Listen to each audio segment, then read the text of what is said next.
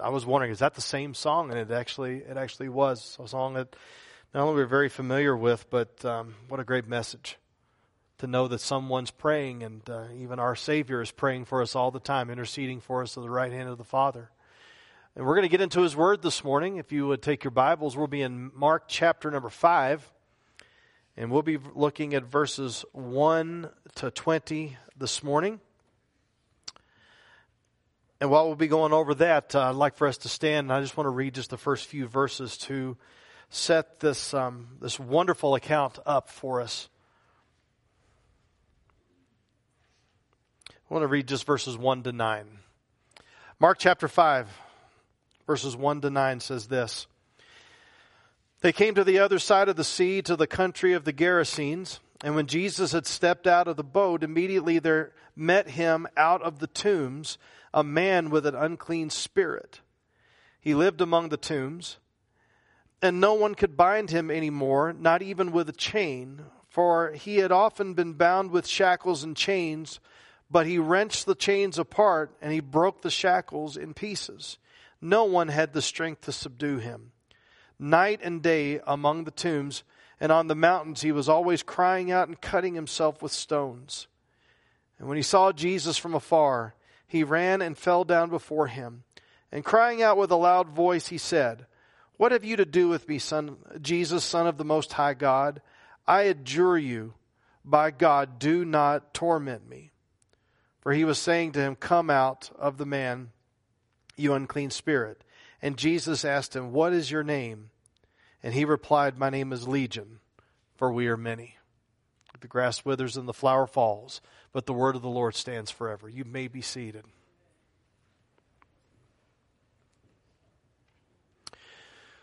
So one may say in our society, and maybe there are some of you that hold to this as well, that we do not need to worry about the spiritual realm anymore.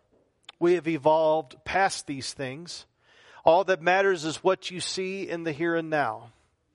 But we must realize that it's not just now that people have an issue with the spiritual realm.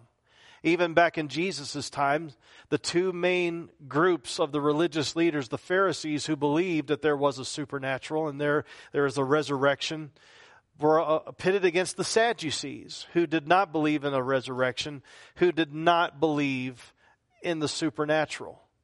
And even at the founding of our country, there were some like Patrick Henry, who was a devout follower of Jesus. And then there were others that believed that God only made the world, He made the world and got it moving, but He didn't interfere in the affairs of men and women up until at all. And many still hold to that even now. Now we're kind of in a new spot. Whereas the generation kind of before us, or a couple of generations before, they believed the truth could be found with the scientific method. You have a hypothesis, you gather information, and then you make your conclusions based upon all of these things, and you could find truth that way. But now some are talking about finding your truth. Your truth. And one defined finding your truth as this: to live in your truth simply means to live as your most authentic self, doing things daily that bring you happiness and joy, living as true to yourself as possible.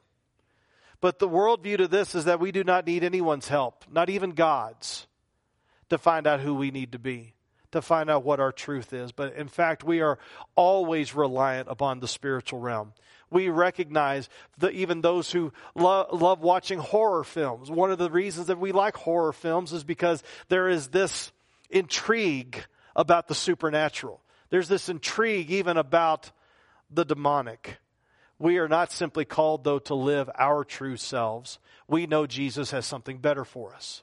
Jesus has actually called us to deny ourselves. He's called us to take up our cross and to follow Him. Jesus knows our true self better than we know our true self. Sometimes we believe that lordship over our lives comes from us, but no, it comes from Christ. He spent 3 years with a group of disciples, teaching them all about the kingdom of God, teaching them all about His lordship, and they had a front row seat to see Jesus not only be Lord over the physical realm, which is what happened on the Sea of Galilee. Peace be still, be muzzled. And just like wiping the dew off of the window, the storm went from hurricane to calm. Now the disciples thinking they were going to get a little bit of a break. We need to go on the other side of the sea, and hopefully we'll be able to have just a little bit to be able to get a breather. But as we read from this passage, as soon as Jesus stepped off the boat, there was someone that approached him. As soon as he stepped off the boat, the word immediately, which features prominently in the Gospel of Mark. Mark's in a hurry. But it moves along, and while they were still thinking about all that Jesus did, because you got to remember from last week, which is more terrifying? Storm outside of your boat or supernatural holy God in your boat? And to the point that the disciples were asking this question in Mark 4:41, who then is this that even the wind and the sea obey him? Well, they're going to be asking this, who then is this that even the demonic, numerous, legion, they were many, would listen to him? Jesus here is showing a couple of things. One is that only Jesus can free us from Satan's grip. No one else can do it. You can't do it. No one else can do it for you. But second, he was there to show the disciples and to show us even in 2022 that he is Lord over spiritual in general, but he's Lord over the demonic realm specifically. And we need to see how this applies to us even now. Again, number one, just said this, but let's dig in. Trying to break Satan's bond on our own is futile. Or as you used to say growing up, futile. It's futile. You can't do it. Well, if I think of my way out of it, I can. No, you can't. There is no technological, there's no medicinal, there is no political, there is no intellectual way that you can escape from the bond of Satan. And anybody that is not a follower of Christ is still under that bond. But if we've been rescued from it, Satan no longer possesses us, but he can still oppress us. He can still get us into a position to where we are anxious and worried and depressed and wondering if he is really in control. So again, here he is. There was no waste of time. It says as soon as he got out of the boat, immediately, verse 2, there met him out of the tombs a man with an unclean spirit. And this unclean spirit led him to do unclean things. Led him to do destructive things to the point of where he was even cutting himself. We hear stories about this all the time, even now, of people trying to do things to themselves to either harm themselves or ultimately destroy themselves. More and more we're hearing about people who are cutting. More and more the suicide rates are up. The depression rates are up. We think we're evolving as a society with those misguided steps of Mr. Darwin back in the 1840s, 50s, 60s, 70s. Now that everybody seems to be in our society seems to be holding to that we're evolving. But we're not evolving. Because the more you get away from the things of the Lord, you're devolving. You're deteriorating. You're destroying yourself. You evolve by getting closer to the things of God, not moving away from it. And our society is definitely moving away from it. It says here that he lived among the tombs. He was among the land of the dying. And no one could bind him anymore. Not even with chains, not even with shackles. He had this Herculean strength that would just break it apart right away. No one, not himself, no one else could rescue him. We underestimate the power of Satan. In fact, every so often if we go up to someone and say, well, maybe Satan is doing something along this line to get your thinking off or whatever. Oh, no. It's not that. It's all technological. It's all political. It's all medicinal. It's all this. It's all that. It can't be that. And in reality, how could you dismiss that? We underestimate the power of Satan. We underestimate him constantly, but we've got to remember what Jesus himself said. In John 10:10, the thief comes only to steal and to kill and destroy. Jesus says, I came that they may have life and have it more abundantly. When you follow the things of the world and the flesh and the devil, that does not bring you life. You may feel like it does, but it does not. But I love what E.V. Hill said. Back in 1987, Focus on the Family put out of E.V. Hill, the long past minister out in Los Angeles. He preached the sermon of his wife. I couldn't imagine doing that, but that's what his wife asked him to do. And there was a piece in there where it says that the devil came to steal and to kill and to destroy. It didn't say that he would do it. It said that he came to do it. And if the devil had full power, he will do it. But if the Lord is your shepherd, he can't do it. He can't touch you. But this is Satan's MO. He came only to steal and to kill and to destroy. We're seeing that in our culture now. In Ephesians 2, it talks about how Satan is the prince of the power of the air, the spirit that is now at work in the sons of disobedience. If you're disobeying him, you're not on God. If you're disobeying God, you're not on his side. If you're rejecting God, you're not on God's side.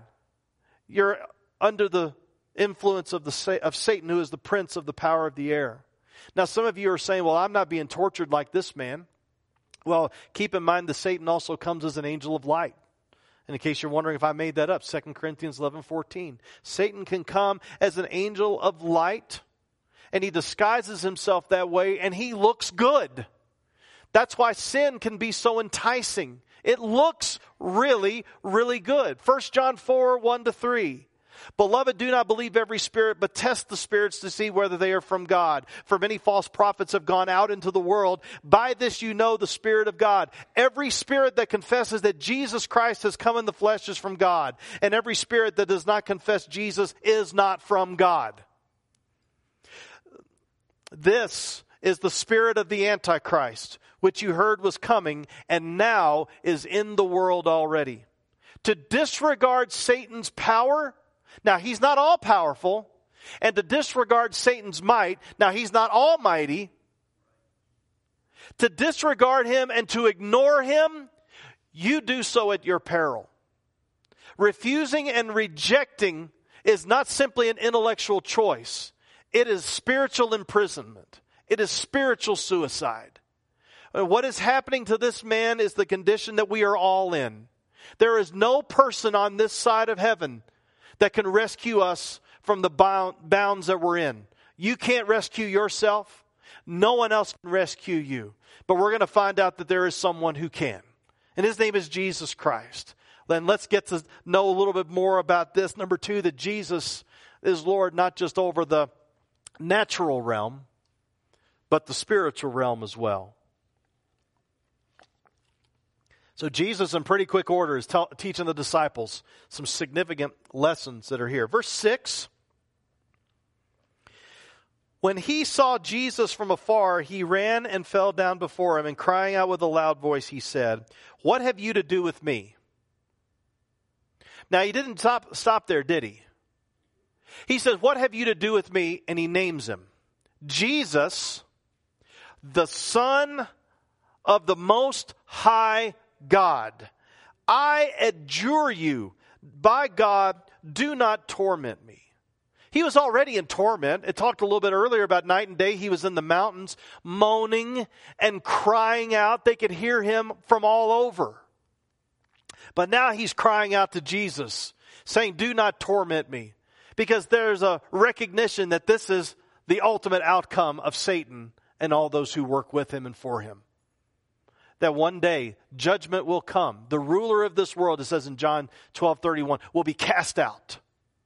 That's what's coming. But that's not where we are now.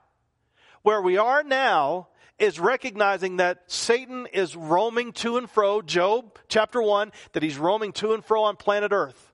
That he is the prince of the power of the air. We have to recognize this. Not to be enslaved by it. Oh no, what's happening, like the Frank Peretti, this present darkness type of deal. What's going on? Is he hiding behind that pew? Is he hiding behind this? We don't operate that. We operate by faith. We've not been overcome by fear when Christ is in us. We have to understand that. But when we look at this passage of Scripture, we see that Satan was Lord over this man, completely subduing him. Jesus shows up, and suddenly now Satan is in the position of this man. Don't do anything to me. And as you read on, it says in verse 10, he begged him earnestly not to send him out of the country. Now there was a great herd of pigs that was feeding there on the hillside. Verse 12, and they begged him. And they asked him, send me into this. See, they weren't Lord. They're ultimately not Lord. Satan, this legion, this numerous, a legion is basically 6,000 as far as an army was concerned. It's a group of 6,000. Now we're not saying there were 6,000 people that were here inside this man, but it was more than one, and it was overpowering him. And what do we see?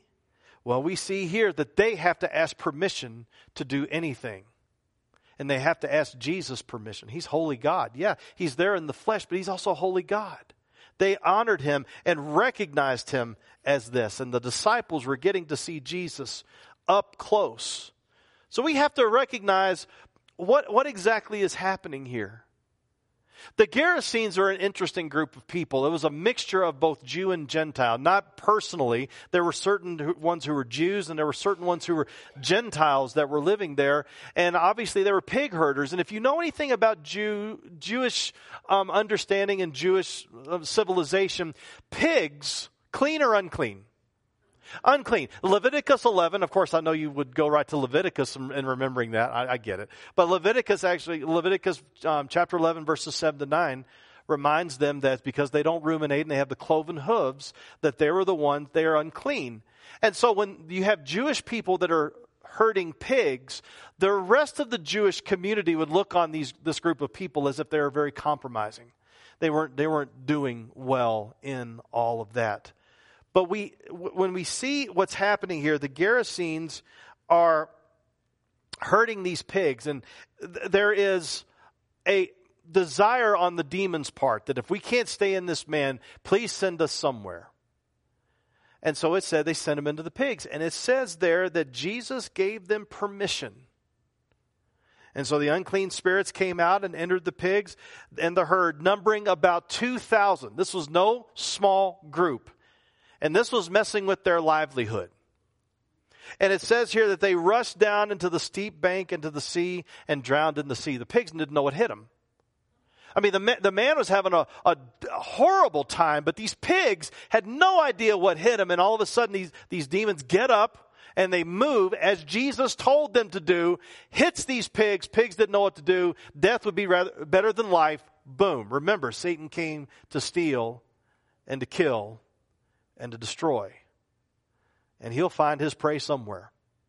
We have to realize that Satan is a roaring lion looking for someone to devour. And that there sometimes that are people on earth that are looking for someone to undermine, to undercut, to just be terrible to. And that's not something that is from Christ. Christ is the one who builds up. He brings life. And we have to make sure that we are leaning into that as well. So, here's the third one. Because now we're going to see how these herdsmen are reacting. Does our stuff mean more than Christ's salvation? Stuff. Yes, I know, very formal, right? But we are a very materialistic society. We were talking in youth this morning, and isn't it interesting that, now with Amazon and all these things online, and you can order things very quickly, and now if you have Amazon Prime, and if they don't come in 2 days, we throw a hissy fit. We're materialists. We look at what we can see. And for us, in the Western understanding of the world, the more we accumulate, the better we feel. But also the worse we feel. The more we accumulate, the more stuff that we have, then it's interesting that within 2 or 3 days there's something else we're wanting that we've just got to have. And something else and something else and something else. And all of a sudden now, you're about 20, some of you are like that, not everybody. But 20 or 30 years from now, you have all of this stuff that's packed into your garage or storage. Have you noticed how many storage units now there are all over the place because of things that people just had to have? And then you look back on it maybe 5 minutes from now, 10 minutes, a year, 2 years, and you look at it and you're like, why in the world did I get that? Because there's this impulse. And the impulse isn't necessarily for the spiritual. The impulse is for what we have to see, what we look at. And so we accumulate stuff, and we don't want anybody messing with our stuff. And yet, when we look, what is here, the Bible tells us is temporary. It is. Some of you, you're in your 60s, that you'll admit, you're in your 60s, 70s, 80s, 90s. There was a lady at our church that turned 100, and she moved to Texas, 101, almost 102 years old. Okay, so 102, you're like, that's a long time. In light of eternity, is that a long time? Not at all. It's still a blip on the radar. So when we look at this and we see, sometimes we can get so busy thinking about our materialism and our stuff that we so focus on that we miss the supernatural work that's happening all around us. And when you get to verse 14, it says, the herdsmen fled and told it in the city and in the country, and the people came to see what it was that had happened. Verse 15. Now they came to Jesus, and they saw the demon-possessed man, the one who had the legion, sitting there, clothed, which means he was what? What's the opposite of clothed, right? So, yeah, he had no clothes, now he's clothed. And he's in his right mind. What was their reaction? Yes! Praise God! Is that what your Bible says? I'm concerned if it does. No, that's not what, because my Bible says, and I even had to underline this because I'm so stunned, but I also could be like, if I'm consumed about somebody messing with my stuff, even if something fantastic happened over here, if I'm consumed about somebody messing with my stuff, I would be, how would I react? How would I react? I don't know. We would love to think. Sometimes we look back on certain things and certain areas that happened in the past, and we're like, well, if I lived back then, I wouldn't be like that, and you don't know if you would or not. Are you hearing what I'm saying? Some of that's coming up in our, you hearing me? We got to be really careful about that, because we might have been right in the middle of it, because we're right in the middle of it now. We're not doing anything about stuff that we're seeing now. Why would we think we would be doing stuff about stuff we were seeing in the past?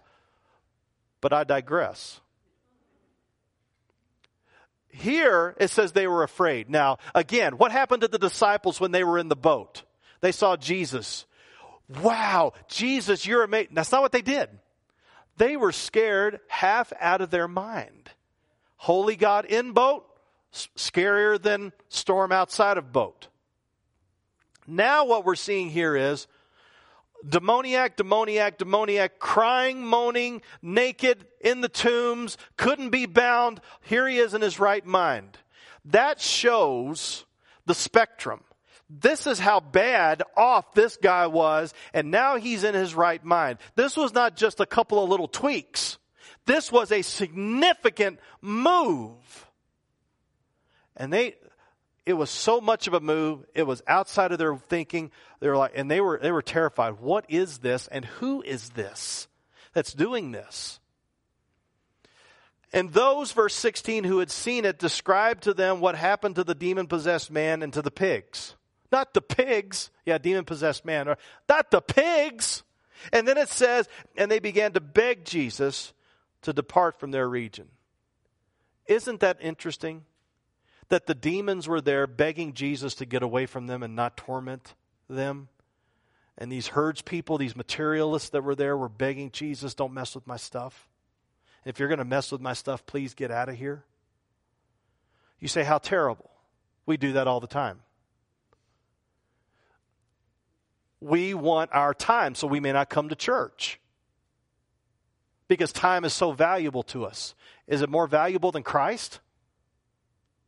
To be able to spend an hour getting around the Word with each other? Sometimes we don't tithe. Is our money so much more worth than Christ? Because we don't want to give a portion of all that He's given to us, even though He's given you the opportunity to work. He's given you the income. He's given you the strength. He's given you the work. And yeah, well, I don't want to give any more of that because I might have a rainy day come up. You'll have a rainy day come up if you don't.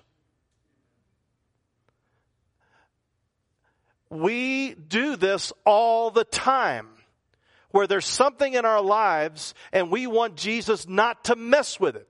Some of you may have read the story by Charles Sheldon called In His Steps, written way back in the 1880s, but you know, with the WWJD bracelet craze that came about, that came from that. What would Jesus do? What would Jesus do? What would Jesus do? But there's also that where it's like there's certain things that they didn't want Jesus to mess with their time. And when Jesus began to affect things, it began to change the whole town. Or Robert Boyd Munger's My Heart, Christ's Home, that little booklet that came about. No, Jesus, don't go in this room. Don't go in this room. Jesus is Lord of all the rooms, was the point. And that's what's happening here. And it says there that they asked him to leave. We have to be careful to realize that Jesus is Lord over every room, every nook and cranny of our lives, every nook and cranny of our thinking, all of our speech. He's Lord, He's Lord, He's Lord. Spiritual, physical, you, everything. Abraham Kuyper, there is not 1 square inch of this earth that God does not say, mine. You have nothing that you can hide or should hide from Him. If you do, you need to be asking yourself, why would I do that? Is there something I have to be Lord over? There's one more. Here's the last one. Only Christ can set us free. Amen? Do you really believe that? All right, I'll get back to you. So don't keep it to yourself. Look at what happened with this gentleman. Verse 18. And as he was getting into the boat, the man who had been possessed with demons begged him that he might be with him. He wanted to join the merry band of disciples. It's an admirable wish, right? But that's not what he had for him. And he did not permit him, but said to him, go home to your friends and tell them how much the Lord has done for you and how He has had mercy on you. And he went away and began to proclaim in the Decapolis, the 10 cities, the Decapolis, how much Jesus had done for him, and everyone marveled. You might be saying, because I used to watch all these Billy Graham, remember when you were in church and you used to watch all these Billy Graham movies? And my mom always had an issue with it because it's like, those movies have to take you right into the pit of hell to get you to heaven. Because they were showing so many things that you normally wouldn't see in church. But and so some of you may be thinking that. You're like, well, if I had a testimony like this demoniac getting, completely. Listen, you have that testimony. You are that man. You can't rescue yourself. You're in sin outside of Christ. And if you're a Christian, you were in sin outside of Christ. He worked just as hard on you as He did on the most sinnerest of sinners. He worked on you. When He died on the cross, that was for you. That was not just for the really bad people. That was for you too. You couldn't rescue yourself, and nobody else could rescue you either. That's why every so often when I preach my guts out, and I have this little vein right here that pops out. You can't see it because of the glare, but this little vein that pops out, and I begin to think, Lord, what could I have done to see someone come to Christ? He has to remind me every time, that's not your job. You can't save anybody. Even as you know, there are people that you're preaching to that need it, that must have it, and are rejecting Him willingly, flauntingly. I don't need Him. Really? You're going to turn down the King of Kings and the Lord of Lords that's Lord over the physical and the spiritual realm? You think you can think yourself out of this? You think you can be technologically astute yourself out of this? You think you can? No. Only Christ can save you. And do you talk about hard work? Working so hard to reject Him. No wonder you're miserable, dear one without Christ. No wonder you're so miserable. No wonder you're taking it out on everybody. No wonder you're miserable when you're laying in the bed and you're wondering what's next. Even as you scream during the day, it's nothing, it's nothing, it's nothing. I'm fine, I'm fine, I'm fine. No, you're not. If you were to die right now without Christ, you would be in hell. But you're living right now without Him, and you're getting a taste of it. You're getting a taste of what it means to not be with Him and through Him and in Him.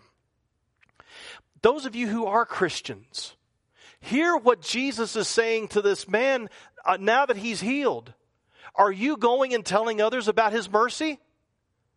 Are you going and telling others about how He's rescued you? Do you recognize how much you are rescued from and what you've been rescued to? Do you realize what has happened? Go to your friends. Go to your relatives. Go to your coworkers. Go to your neighbors. Start that conversation. This is what Christ has done for me. Come to church. Hear about His truth so that you can be fired up from Monday through Friday. Read the Word and see the promises that you have access to every single second of your lives.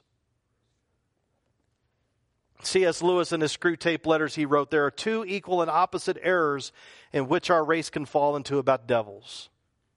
One is to disbelieve their existence, and the other is to believe and to feel an excessive and unhealthy interest in them.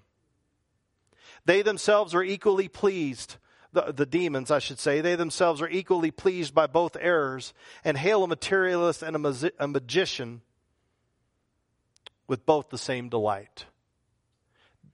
Satan will do everything that he can to get your eyes off Christ. Everything. He will employ every tool in his arsenal to get your eyes off Christ. What about now? The Holy Spirit may be moving right now to get your eyes on Christ, but you're feeling that in there to get your eyes off. Really? Life, death. Life, death. Life, destruction. Life, harm. Choose life. Choose Christ. See what He has for you. Don't shun His rescuing work. Know that Christ is there. And remember this, if the Son sets you free, right? You are free. Indeed, it's going to happen, but it's only through Christ. Got the goosebumps. Maybe the Spirit's working right now. Listen, if the Spirit is working right now, give in. You've been fighting long enough. And I'm talking to everybody. Christian, unchristian, not Christian. You've been fighting long enough. Come to Christ. Come and see all that He is for you. He is the only one that can rescue you from who you are and what you've done. Heavenly Father, guide us. Every knee will bow. Every tongue will confess that Jesus Christ is Lord to the glory of God the Father. Father, I want to bow my knee now. And I pray that everyone in this room is ready to bow the knee to Jesus now. Father, we feel the imminence of your coming. We know that you are ready at a moment's notice to send your Son. May we be found ready. May we be found in a position of submission and surrender to you, because we know that the way to life is through the bread of life, the resurrection of life, the way, the truth, and the life, Jesus Christ. We thank you that the Holy Spirit is there for us, that you send as a living water, ever refreshing, where we're never thirsting again. Father, I know that it's not by the amount of words or the type of words that are being said that can save anyone, but it's only by your saving work. And there are some here that may need to be saved and rescued from their brokenness this morning. Let this be the morning. Father, if there's anyone here that needs to use these steps as an altar of prayer, may we use them, because of your Son has opened up heaven for us to be able to get your ear. Let's use them. If there's anyone that needs prayer now, may and they want to grab someone and have them pray right there in the pew, whatever it is. Lord, whatever you're calling us to do, may we not leave this place until we surrender. And help us, Lord, to be aware that there is a fight going on. That coming to church and preaching your word is an act and a declaration of war. There is a spiritual warfare that is going on in the heavenlies. Your word has said it. And we are the prey of Satan. But thank you, Jesus, that you came to give us life and life more abundantly. Thank you for your rescuing work. We pray this in Jesus' name for his sake. Amen. Some of you just need to get saved this morning. You need to come to Christ, and you need to do it now. I'm still talking. Don't wait for me to get done talking. This is a serious matter of eternal import and eternal consequences. Some of you need to come to Christ now. Some of you, you're a follower of Jesus, but you may have found yourself drifting, and you need to repent because God is working and moving in you. Praise God, he hasn't left us by ourselves. Let this be the moment that we rededicate ourselves to our Lord Jesus Christ. How great he is. Let's stand and sing about the greatness of our God. How great thou art.